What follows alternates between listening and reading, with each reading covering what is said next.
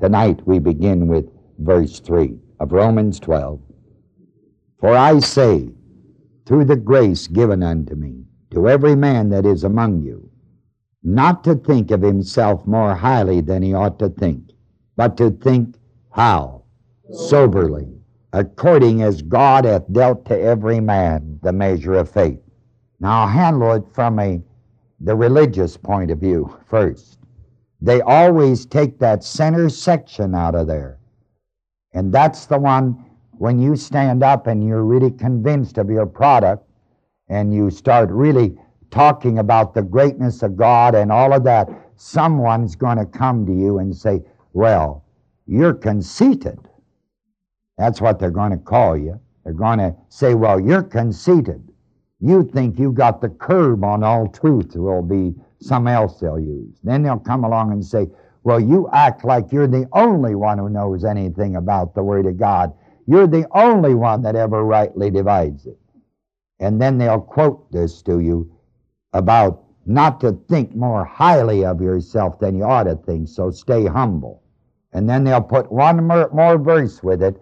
Let him who thinketh he standeth take heed, lest he go flat on his nose, fall on his face.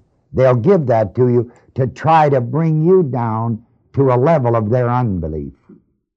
They'll use it to degrade you. When you see the truth of this in here, it's just the opposite.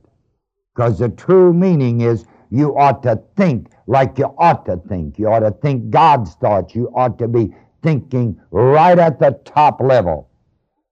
But that's the religion side. We'll now get to the truth of it when we really work it. The first word that makes a tremendous impression on your mind is the word grace. For I say, through the grace given unto me. Grace is divine favor. This way down, God to man. It's not earned, it's not worked for, it's nothing that you can ever do at all. Then it's no longer grace, then it's works. And we have just seen from Romans, previous in all these chapters, that the works of Israel and everybody else's didn't amount to a hill of beans and a hailstorm. It was God who stayed faithful, not Israel. Sunday night I taught at Philadelphia, and by God's mercy and grace I was tremendously guided and inspired. I showed them from God's Word that originally God began with an individual, Adam. After he blew it so royally, he finally got around to a nation, Israel.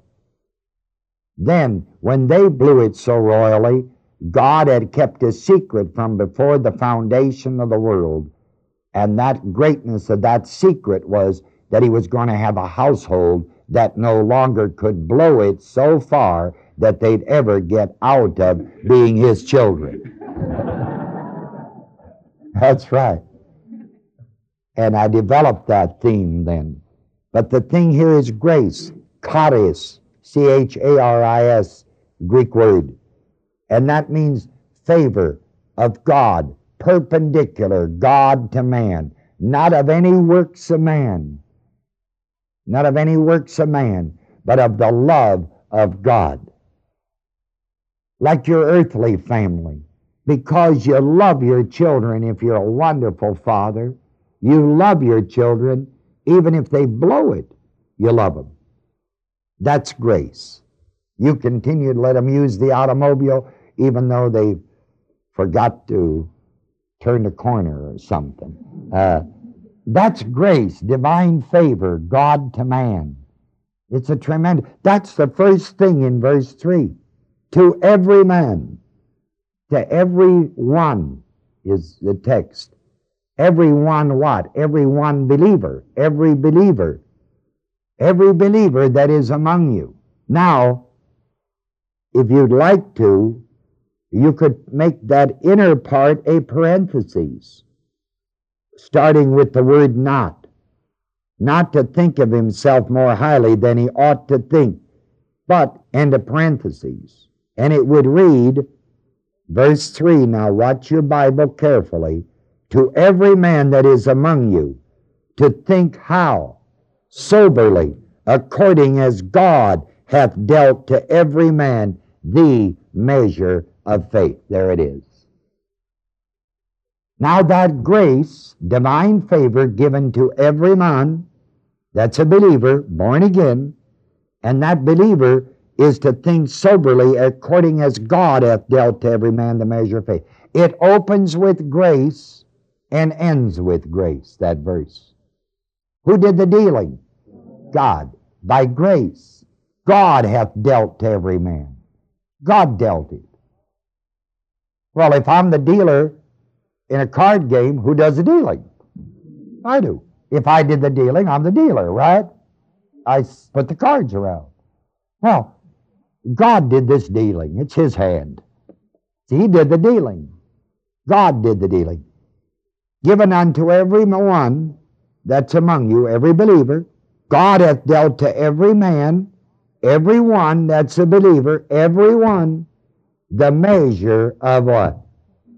Acts says that God is no respecter of what? If God would give you more than He would give to her, then He would be a respecter of what? If God would give him more than He gave me, He'd be a respecter of persons. If He gave one religious group more than another, He'd be a respecter of persons. Through the grace to everyone, God hath dealt. By grace. Not that we deserve it, but by what? Grace. Grace. God hath dealt to every man by grace the measure of what? Faith. That's right. Boy, oh boy. You just can't ever think that you got anything from God by works. Because if you did, that would be the parentheses in that verse. You would think more highly than you ought to think. If you ever think you got it by works, that would be high-mindedness. That would be selfishness on your part, no matter how refined it may appear, how educated it may look, how wealthy you may be, or socially or religiously acceptable to the census man or the world. It still would be high-mindedness. It is works set against grace. See it? The verse opens with grace and ends with grace and has just a little parenthetical phrase in it regarding works. If you ever got the idea that you got it by works, then you would think more highly than you ought to think. That's the accuracy of that verse. Now, it says to think soberly. See that one? To think soberly in the text means to think with your whole, W-H-O-L-E, mind. Literally, a healed mind. Making sound judgments. Also, it has the word sensible. Discreet is another synonym. So you're to think with a healed mind. Well, a healed mind is a mind that is renewed according to the Word.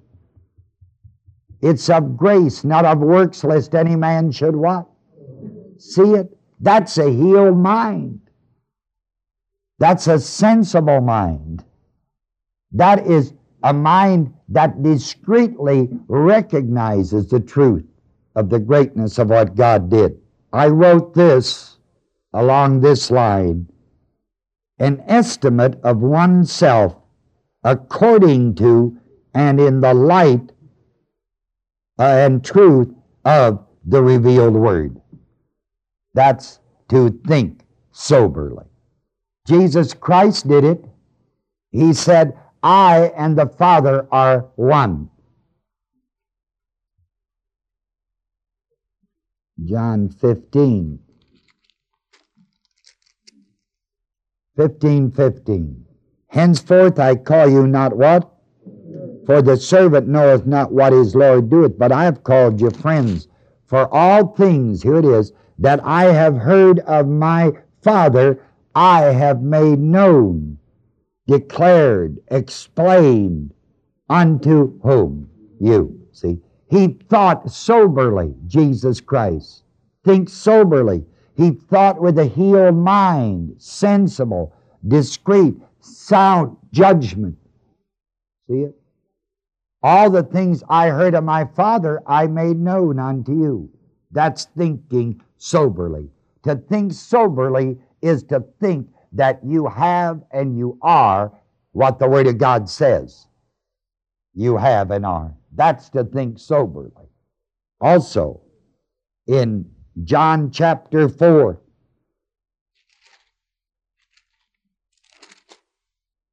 John 4, verse 34. Jesus saith in verse 34, and by the way, the word S-A-I-T-H is not saith. How do you spell saith? S-A-Y. That's right. This is not S-A-Y. It is S-A-I, right? Well, look at it. What it is. It's pronounced the same as if it was spelled S-E-T-H. Thus saith the Lord. So from now on, when you read it, I want to hear it read accurately. 34, Jesus saith unto them, my meat, my food, my desire, what I eat, is to do the will of him that what? And to finish his work. See? That's thinking soberly, not high-minded. That's thinking right on. In chapter 6 here in John, we got the same truth. 6:38's the note I made. For I came, 6:38, down from heaven, not to do mine own will, but the will of him that what? Sent me. That is thinking soberly. That's thinking right on. Discreetly, sound judgment. That's what Romans 12:3 is talking about. For I say through the grace given unto me to every man that's among you, not to think of himself more highly than he ought to think, but to think how? Soberly, see? With right judgment, whole mind, healed mind, according as God hath dealt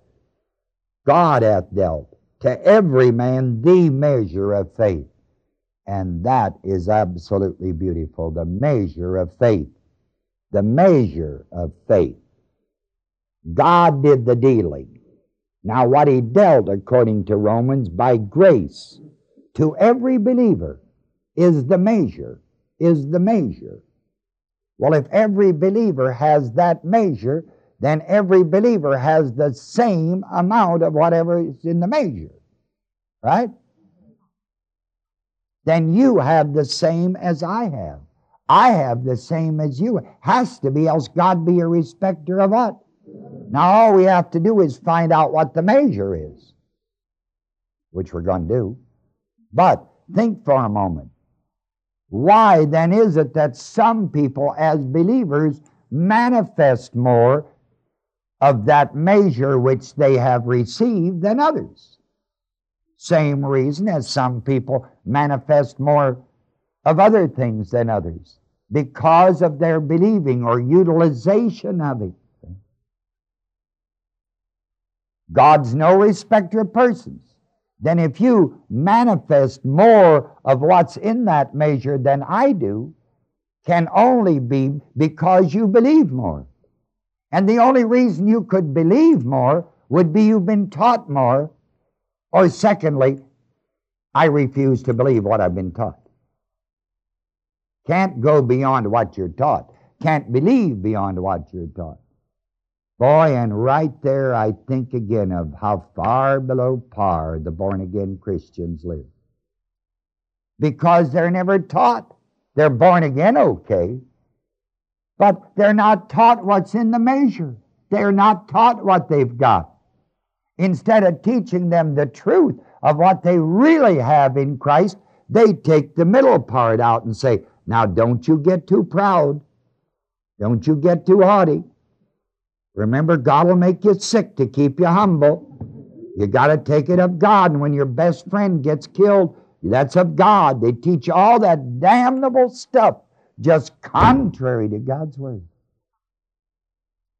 And that's why you just don't hardly see anything today among so-called Christian believers. They've never been taught the accuracy of the Word. And when I look at that, I point the finger back to those of us who are clergy, who have gone through the so-called proper but improper schools. And we are responsible to the people to whom we minister. And we will have the greater condemnation because we set ourselves up as leaders of denominations or church groups in pulpits, in communities, and we are not feeding the people the Word.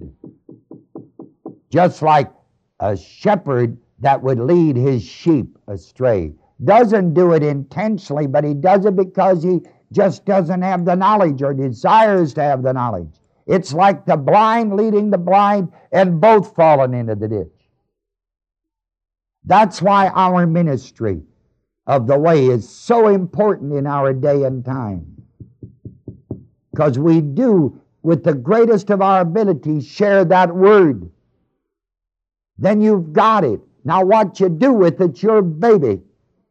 Whether you believe to do it this week or you cop out, that's your responsibility. You'll never be able to say that you have never heard the Word accurately.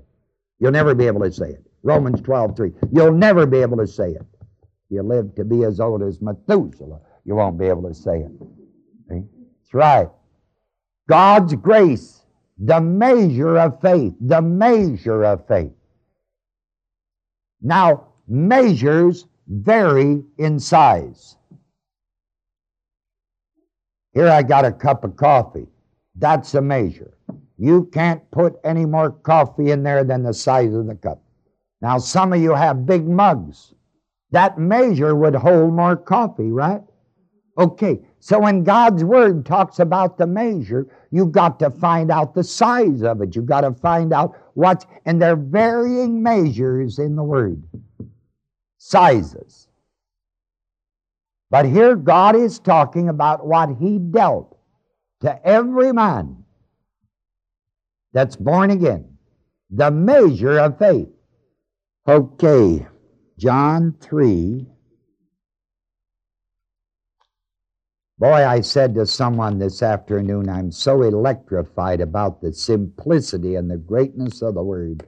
I wish the whole world could be tuned in tonight to hear what you're hearing. But boy, this is the greatness of some of the Word. Boy, oh boy. Did I say John 3:34? Here it is.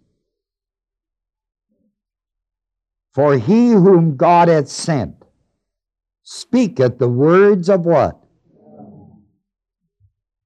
Who was the one He sent? Well, that's right. That's what it's talking about in here. See? Jesus Christ. Speaketh the words of God. For God giveth not the Spirit by measure unto what? Him.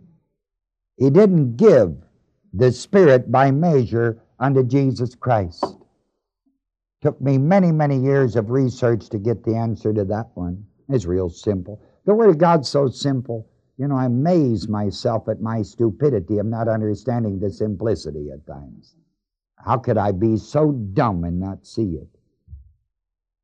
He didn't give the Spirit by measure unto Him, which literally means that everything that was available when Jesus Christ was here upon earth, Jesus Christ had. And knowing the Old Testament, the prophets of God, many of them had a tremendous word of knowledge and word of wisdom. Many of them had great signs, miracles, and wonders. Others had the spirit where they were great men of prophecy.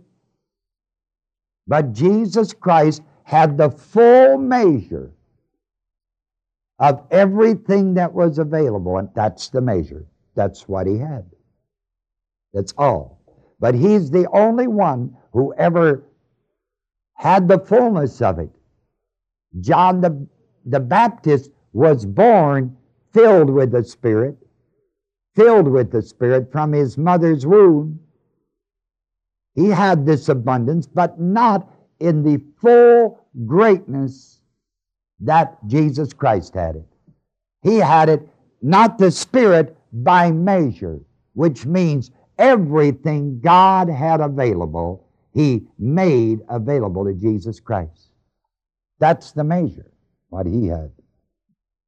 John the Baptist was born filled with the Spirit. Jesus Christ wasn't. The Spirit never came upon him until he was baptized by John. But that Jesus Christ had more than John the Baptist. Even though John the Baptist says in the Word, was filled with the Spirit from his mother's womb, that again is God's measure to John the Baptist. That's all he had, but that's plenty. But that is the greatness of it. But Jesus Christ, God's only begotten Son, when it talks about without measure, he had more than John the Baptist because he had all the fullness that God made available. But Jesus Christ could not speak in tongues. Why not? Then there have to be different size measures. Ooh. Make you think. He could not speak in tongues or interpret because it was not what? Therefore, it cannot have been in the measure. So, if you, let's say, were operating prophecy, word of knowledge, word of wisdom, discerning of spirits, faith, miracles, and healing, like Jesus Christ had in that measure, then the measure that you have would be a greater measure than what Jesus Christ had. Well, don't go home. We're just working it. Ephesians. Ephesians, chapter 4. These are the things I mean when I say I keep believing all the time that we'll rise up to our believing privileges in the ministry. See, we live so far below par yet we're the biggest living group in the world today, but we're still living so far below par according to the measure that's in us. Ephesians 4, verse 7. Unto every one of us is given grace. See, now we're back to grace. According to the measure of the gift of what? Okay, hold it. 13. This goes on now to 13, and it says, until this measure, whatever it is until we all come in the unity of the faith, of the knowledge of the Son of God, unto a perfect man, under the stature, the measure of the stature, here it is, the measure of the stature of the fullness of Christ. Core, when is it? That's it. That's a bigger measure. That's still future. The return then is a measure, which is bigger than the measure we have now. For the measure we have now is the fullness of God in Christ in you, the hope of glory, which is evidenced by 9 manifestations of the Spirit. That's the measure. But when Christ comes back, we're going to be like he is. That is a bigger measure. Boy, there it is in Ephesians. See, that verse 7 is the new birth. Verse 13 is the return. Now, look at Colossians. Colossians chapter 1. Verse 26. I have told you what the measure is to you. Now I'm going to show it to you further from the Word. Even the mystery which hath been hidden from ages and from generations, but now is made manifest, known, revealed to his saints. And the saints are the born-again believers. Romans, to every man. Remember, everyone, every believer that's among you. They're the saints. Now it's made known. Here's what's made known. To whom? To the saints. God would make known what is the riches of the glory of this mystery among the Gentiles, which is Christ where? In you. Christ in you. The hope of what? That's right. That's the mystery. That's the measure. That's the measure. Christ in you. That's the measure. That's in you. The evidence, it's like this glass of water. What's in here, that's the measure. It could be poured out. The measure is Christ in you. The indication of it is when you pour it out, evidenced. And it's evidenced by 9 manifestations of the Spirit. That's the measure. 2 Corinthians chapter 5. 2 Corinthians 5. You see why for many years I dreamed the University of Life? Because the same teaching I'm doing with you tonight is what's available in the University of Life for people who can't get into the resident corps. If you can never make it into the Way Corps, I'd sure be in the University of Life if I wanted to know a little bit more about the Word. I'd find the time to get to God's Word. Find it. You got time for everything else. You're going to die anyways. You might as well have time doing some of these things. But this is the kind of stuff I'm sharing tonight. You don't read this in any commentary. You can pick it up. Only place I can find it is in the Word. Not reading you a commentary tonight. I'm pointing you to the Word and letting the Word speak. That's the best commentary I know is the Word. 2 Corinthians 5, verse 18. Not new to some of you. All things new, verse 18. The word new has to follow the word things. All things new are of God, who hath, past tense, reconciled us to himself by whom?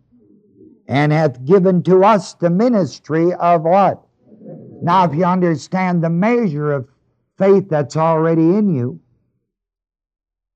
that measure is the faith of Jesus Christ. That's the measure.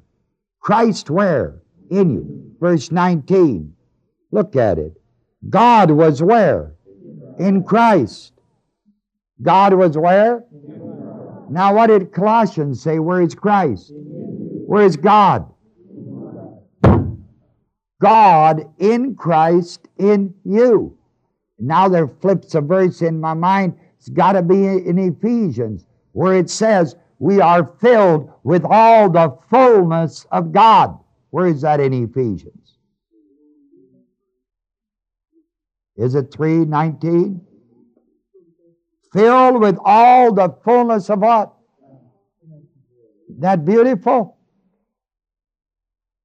It sends chills up and down my spine when I even teach it. It's just so shocking, just so dynamically real that the adversary has talked everybody out of it. Nobody believes it, hardly at all. But people, if that's not true in God's Word, how can you trust any other Word of God in the Bible? How can you trust John 3:16 if Ephesians 3:19 is wrong? If Colossians 1:27 is wrong? But you see, the adversary doesn't want you to know who you are or what you are. He wants to keep us stupid. Because as long as He can keep us away from the Word, He keeps us away from the power of God. For the Word is the power of God, not V.P. Wierwille, not Johnny Jump Up. The Word, the Word, the Word. Core, it is written, darn you. It's written, it's written, it's written. Core. Boy. Look, it's so simple. God in whom? Christ in whom? Then you've got to have God in Christ in you. That's the measure of faith. That's the measure you got, man. What you sitting around for and condemning yourself? What are you sitting around for and thinking of what you did 20 years ago or 10 minutes ago? Why not believe what the Word says and start walking again? Breathe deep, throw your shoulders back, and walk like a son of God. God in Christ in you, the hope of glory. Guaranteed hope, the return. Don't you understand? Ephesians, I showed you the new birth, showed you it's here until the return. Then we're going to have a bigger measure. Well, baby, I want to tell you, this isn't bad.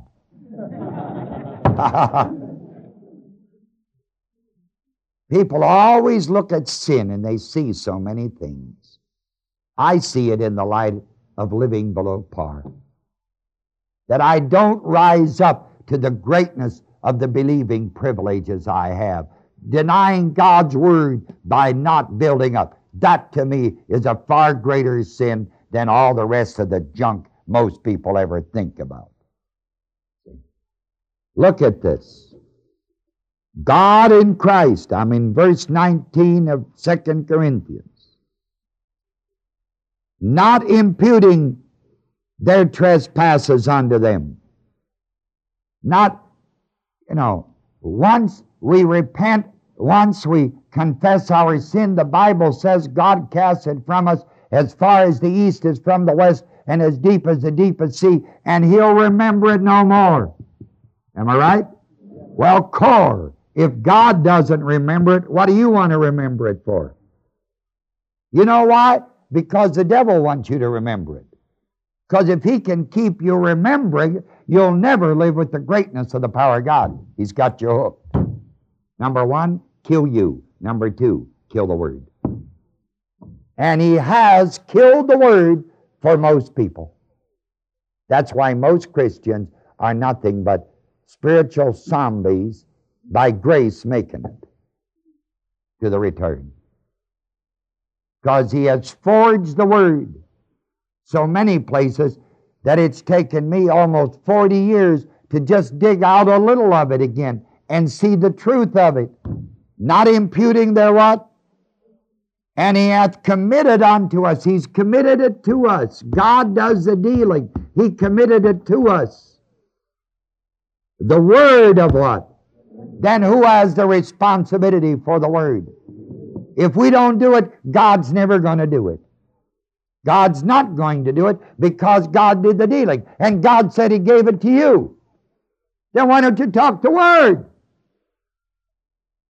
Oh, your business associate don't like it. Doesn't say that in here, your business associate don't like it. It says He's committed us the Word. Otherwise, you're high-minded. Woo, woo, woo, Romans. That would be high-minded selfishness, no matter how refined, how educated, how wealthy, or how socially or religiously acceptable to the census man or world. He is committed to us. The Word. The Word is what brings to pass the ministry. The ministry is ours, but the ministry would be no good without the Word. It's the Word. It is written. The Word. That's why verse 20 says, now we're ambassadors. We're ambassadors for whom? Right. We're ambassadors for Christ. Boy, you ought to, man, breathe again. People, true Christianity is the only thing that makes it possible for you to breathe. We are ambassadors for Christ, and we get people reconciled to whom? That's what it says. I'm back in Romans 12. You see why it takes us a little bit of time to go through Romans? Do you understand now that the measure varies? Different measures in the Bible.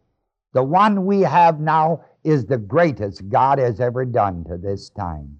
Something Jesus Christ did not have in the measure. We got a bigger what? Because of Him. But there is still a bigger measure coming. That's the return. Those are different measures in the Word. Now, verse 4 through 8 is the vital unity and harmony in the household. That's what it's all about. See, God's dealt to every man the measure of faith, so every believer has Christ in him, right? Evidenced by the 9 manifestations of the Spirit.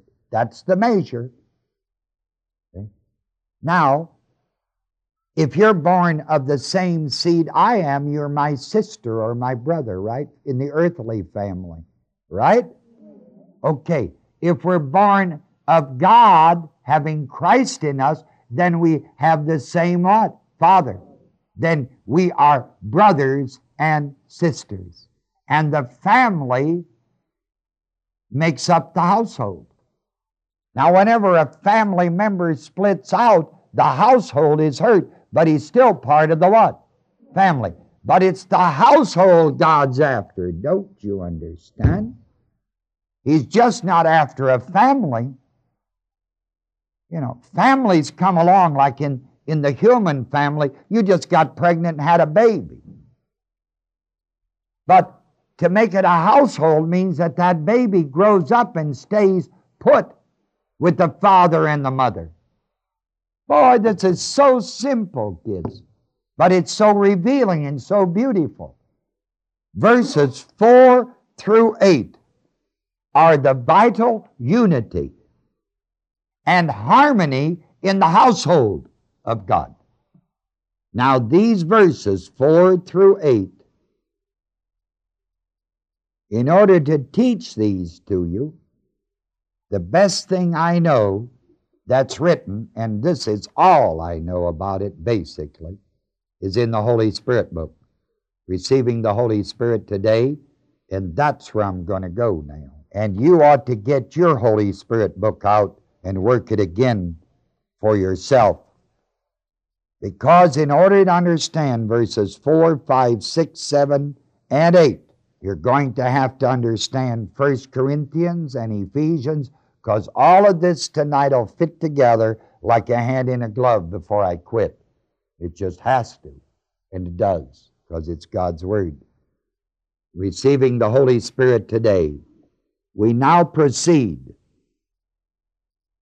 in the next section of Scripture, 1 Corinthians 12, which is an illustration of the first 11 verses.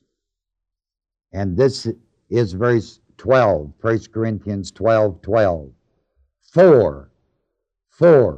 And the word 4 has a footnote that says, 4 sets these verses in correspondence with verses 7 and 11 progressively. Verse 7 gives the manifestation of the Spirit, 9 in number, as God's will for every believer. No respecter of persons, remember? Verse 11 shows the believer will only manifest as many of these available 9 as he wills to manifest. Then in verses 12 to 27, the members are again as many of the 9 manifestations, verse 7, as the man wills to manifest, set in correspondence with verse 11. For as the body, verse 12, is one and hath many what? And all the members of that one body, being many, are one body, so also is whom?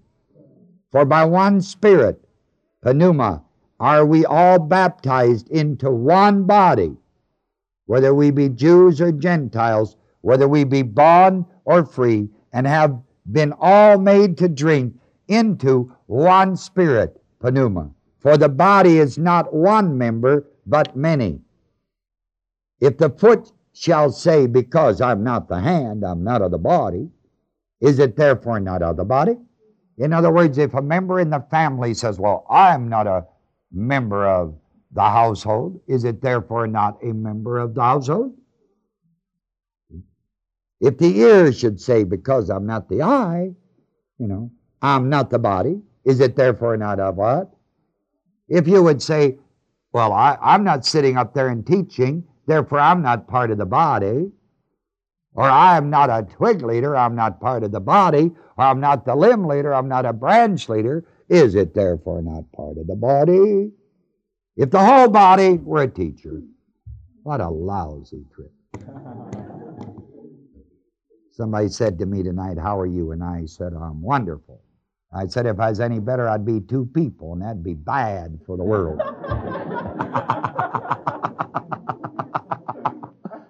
Hey, if the whole body were an eye, where'd be the hearing?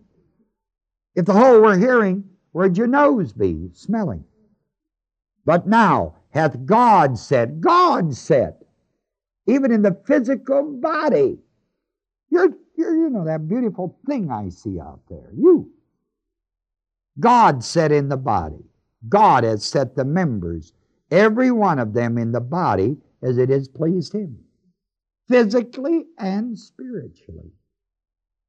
We talk about people being all thumbs. It's a figure of speech, isn't it? And if they were all one member, where were the what? But now are they many members, yet but one what? Isn't that neat? Now remember, I'm dealing with the vital unity and harmony of the household. And the eye cannot say unto the hand, I have no need of thee, nor again the head to the feet, I don't want you around. You stink. I have no need of you. Nay, much more, those members of the body which seem, they aren't, they just seem to people to be more feeble, are what? That's right. And those members of the body which we think to be less honorable, upon these we bestow more abundant honor. And our uncomely parts have more abundant comeliness. For our comely parts have no need, but God hath tempered the body together, having given more abundant honor to that part which lacked, that there should be no schism in the body. No break, that's a schism, break it. No schism in the household, no schism in the body. Well, that sends tears to my eyes when I think of it. They leave the body and start their own group going. The Word says, no deal, no deal. There are not to be any schisms in the body. Well, somebody's getting things screwed up someplace. The members should have the same care one for what? And whether one member suffer, all the members suffer with it. When one person splits out of the household, the whole household's hurt. Okay, take your family, your earthly family. You got a wonderful son or daughter, and you're a wonderful daddy, and that son tells you to go to hell. What do you feel like as a father? He's still your son, but you don't feel good about it, do you? The whole family then is hurt. Not only you, but the rest of brothers and sisters. Household of God, same way. Now ye are the body of Christ. You are what? Body of Christ. You got a physical body. What controls a physical body? Your left toe? Your head. Your head. We're the body of Christ, and to have a body, you have to have a head, and the Word of God says Christ is the head. So who do you take orders from? And you get it from His Word. You don't take orders from a commentary or the New York Herald. This entire section, verses 12 through 27, is an illustration using the human body to present the same truth that applies to the spiritual body, which has been set forth in the opening 11 verses of this 12th chapter. Verse 12 and following proceed to show how the church is one body, and every member is complete as one in that body. But that every member, however, is a particular member of the whole body. What a paragraph. Verses 28 to 30. God has set some in the church, first apostles, secondarily prophets, thirdly teachers. After that, miracles, then gifts, charismata of healings, helps, governments, diversities of tongues. Are all apostles, are all prophets, are all teachers, are all workers of miracles? Have all the gifts, charismata of healing? Do all speak with tongues? Do all interpret? Verses 28 through 30 are an expression of the truth that every part, every believer has a specific ministry to perform, but without the whole body, all the manifestations could not function. After all my years of working the Word, I see no way where I could improve on writing that stuff. The critical, unbelieving believers. You get that? They are what? Believers, but what kind? Right. They have tried to expound this verse mainly to degrade speaking in tongues. They have said speaking in tongues is the least important, therefore God put it last. Such logic is almost unforgivable. If you should happen to be the last child, the youngest in the family, would that make you the least important? Somebody or something has to be last. Just because something is last in a list does not carry with it the quality of being the least or unimportant. In writing as well as speech, we often read and hear, quote, "This is the last and final point, but allow me to remind you it's not the least important," end of quote. Or, quote, "last but not least," end of quote. God's Word is no less God's Word in importance simply because something is last. It is equally God's Word. You cannot write two things at once. One must be first and a necessity, another must come later. Surely God's Word needs a more honest survey than that which these critics have given it. Let us examine carefully what verses 28 through 30 teach. They're full of truth and instruction to those who will to learn. A literal translation of verse 28, according to usage, would be, "So God has placed some in the church, having the ministry of apostles, prophets, and teachers. There are some who minister more effectively as miracle workers, some who are very effective in ministering the blessings of healings, some who are very adept in ministering as helps and governments, and some whose ministry is diversity of tongues." The Greek word for diversities is genos, G-E-N-O-S, meaning kind, K-I-N-D. People having a ministry of diversities of tongues do not use one tongue exclusively, but rather they are adept at bringing forth a variety of different tongues. This is using tongues in a more comprehensive sense. That is, the sense described by the word genos. Verse 28 is God's plan for ministering in the church age, in which age we are living. I know of no passage of Scripture which nullifies this order for the church of which you and I are a part. As a matter of fact, Ephesians 4, 8 through 18 helps to clarify the charismata, spiritual abilities manifested in the senses world as ruling ministries in the church. Also, Romans 12, 4 through 8 casts much added light on this misunderstood subject. Here's Ephesians 4, verse 7. "But unto every one of us is given" what?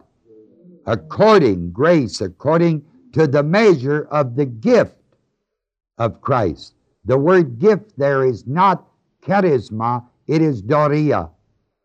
Doria of Christ. "Wherefore he saith, when he ascended up on high, he led captivity captive and gave gifts." Again, it is not charismata, it is doma, D-O-M-A, gifts, in verse 8, unto men. Parentheses, "Now that he ascended, what is it but that he also descended first in the lower parts of the earth? He that descended is the same also that" what?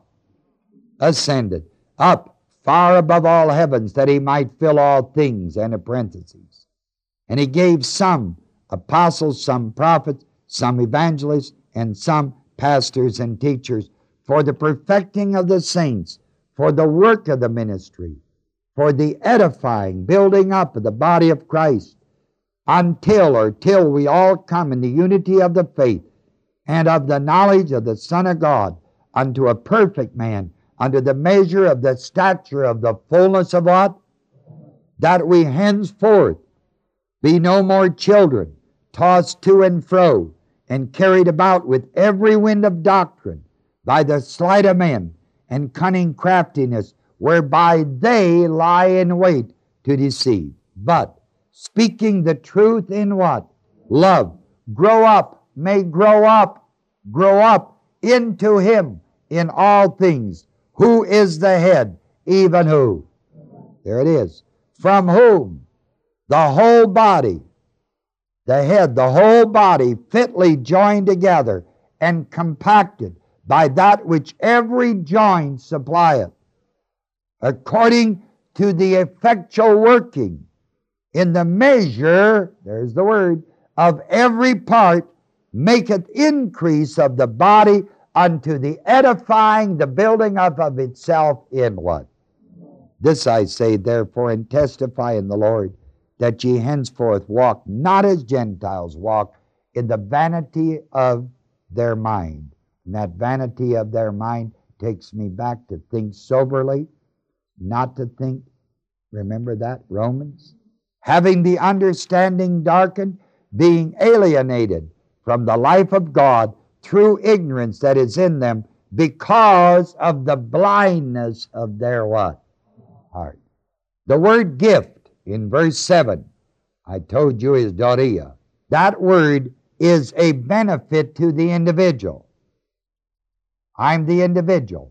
It's a benefit to the individual. The word gifts in verse 8 is the Greek word doma, D-O-M-A. As such gifts, doma, they are benefits on an horizontal plane to the church. Remember, I teach you can't ever give anything if you haven't got it. There it is again in the word doria, benefit to me. Doma, benefit on a horizontal level to the believers.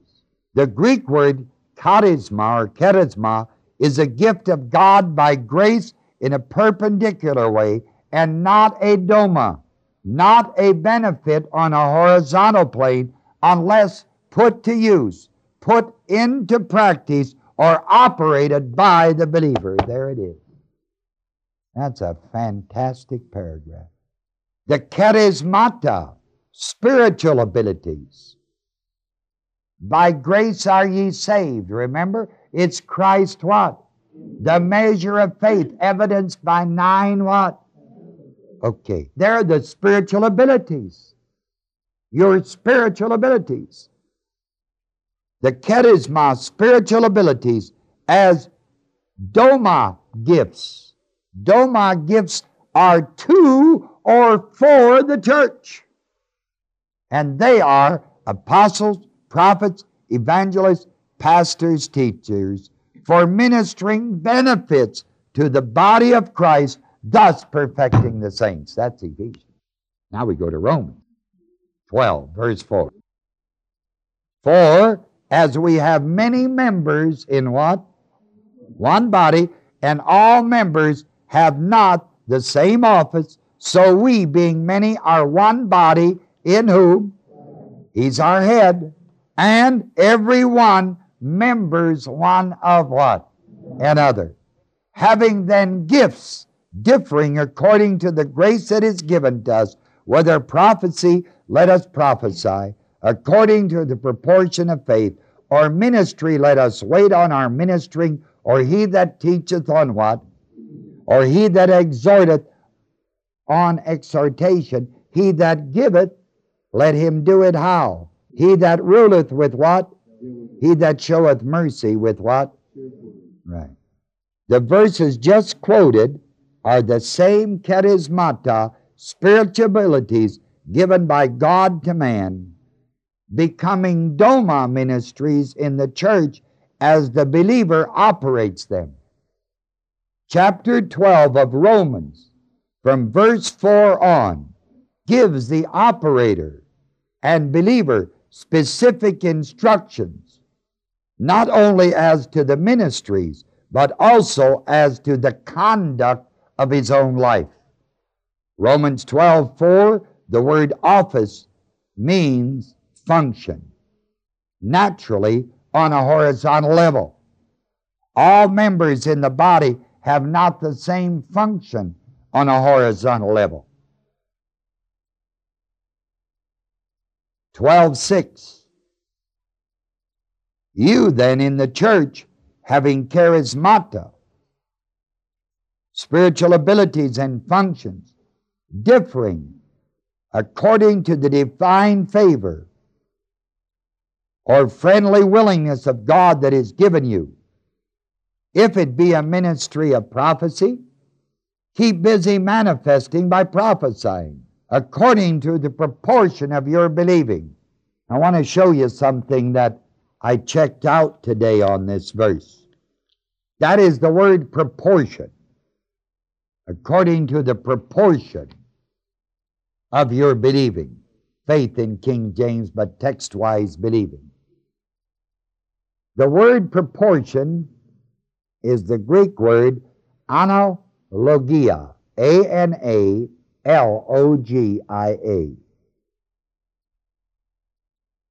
There's another word closely associated, analogos, L-O-G-O-S. Logos is translated word in the word. Analogous. We get our words like analogy from this word, spelled just like it. Analogous is another one, analogous. Another word comes from it. The reason I'm taking this time is I did not believe my core understood proportion, so now I want to explain it, deepen it for you. It means, proportion means similar properties but not identical. Analogia, analogy. Similar properties but not identical. In the field of biology, like birds have wings, insects have wings. Similar but not what? That's analogia, proportion. Now verse 7, Romans 12:7, this is literal again, according to usage. Or if you have another type of ministry, get busy ministering. Or if your ministry is teaching, get busy doing what? Or if you have another exhortation ministry, get busy exhorting. Romans 12:8 should now begin. He that giveth forth in any ministry in the church, let him do it with what? Simplicity. He that has a ruling what? Let him do it with diligence. And he that has a ministry making him very adept in mercy, let him do it with cheerfulness. All the instructions following these verses are on behavior, that's conduct, that's ethics of believers. All the verses following now, from verse 8 on. Now just quickly look at verse 9. Let love be without what? That's conduct. See it? Behavior. Christian ethics. 10, be kindly affection. See it? Chapter 13, let every soul be subject unto what? See, we're still ethics, conduct, behavior. Chapter 14, him that is weak or immature in the faith, receive ye not the doubtful disputation. Still what? Conduct, ethics, behavior. Chapter 15, we then that are strong ought to bear the infirmities of what? Still behavior. Still behavior. And it ends up with verse 33 of chapter 15. The God of peace be with you all. And then we go to the final chapter in Romans sometime, and then we'll pick up something that is not specifically behavior. Can you imagine God setting all of this in verse 4, 5, 6, 7, and 8. And then God's Word, taking from verse 9 of chapter 12 all the way through chapter 15, just to show the behavior of the one who's got all that. It blows my mind, kids. If I had time, I'd most likely count the verses and then count even the individual words to see how much time God spent now to elucidate, to clarify, to fully make known the action walk of a believer, the conduct of a believer, the ethical walk of a believer. That's why I said this whole section on Romans 12, 4 to 8 is the vital unity and harmony in the what? Household. There it's stated. Now the action to be carried out to keep that vital unity and the harmony in the household begins with verse 9. I just want to show you one more thing about verse 8 from Romans 12, or two things. It is the word simplicity. Let him do it with simplicity. I don't know if you really understand that word, but I'll show it to you with the best of my ability. First of all, the Greek word is haplotes, H-A-P-L-O-T-E-S. That's the Greek word. Haplotes. To be happily liberal, or liberally happy. He that giveth, do it liberally and be happy about it. Don't just give your last $5 and say, well, I sure hate like hell to give that. Or, boy, I don't want to give my life to that lousy drunk over there. Well, if you're giving it, if at any time you're giving it, boy, that word simplicity is just dynamite. It's haplotes, happily, liberally, not selfishly. Never in the essence of what can I get out of it. I give to you, but I'm really not giving to you. I'm already thinking, if I give this to you, what do I get out of it? That's verse 8. He that giveth, let him do it with simplicity. Happily, liberally. Not with what can I get out of it. That's selfishness. That takes you back to Romans. Think soberly and high-mindedness. See it? Boy, I'm telling you, God's got this thing tied up so tight, it's beautiful. He that ruleth. The word ruleth means presideth. He who presides.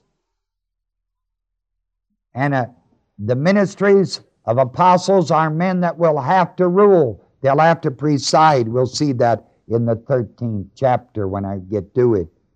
If he does that, he does it with what? Diligence.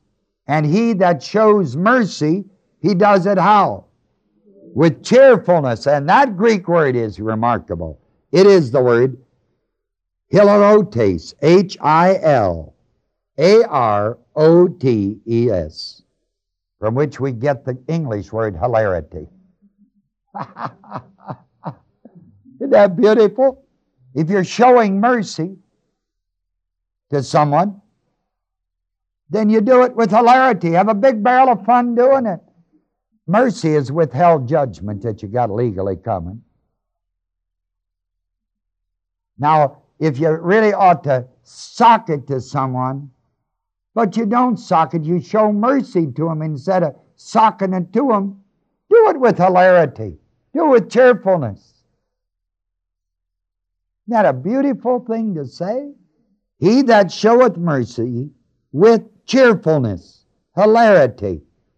Just a barrel of fun showing somebody mercy. You know why it's so beautiful and easy to do? Because all you have to remember, number one, is Romans 12, God's grace.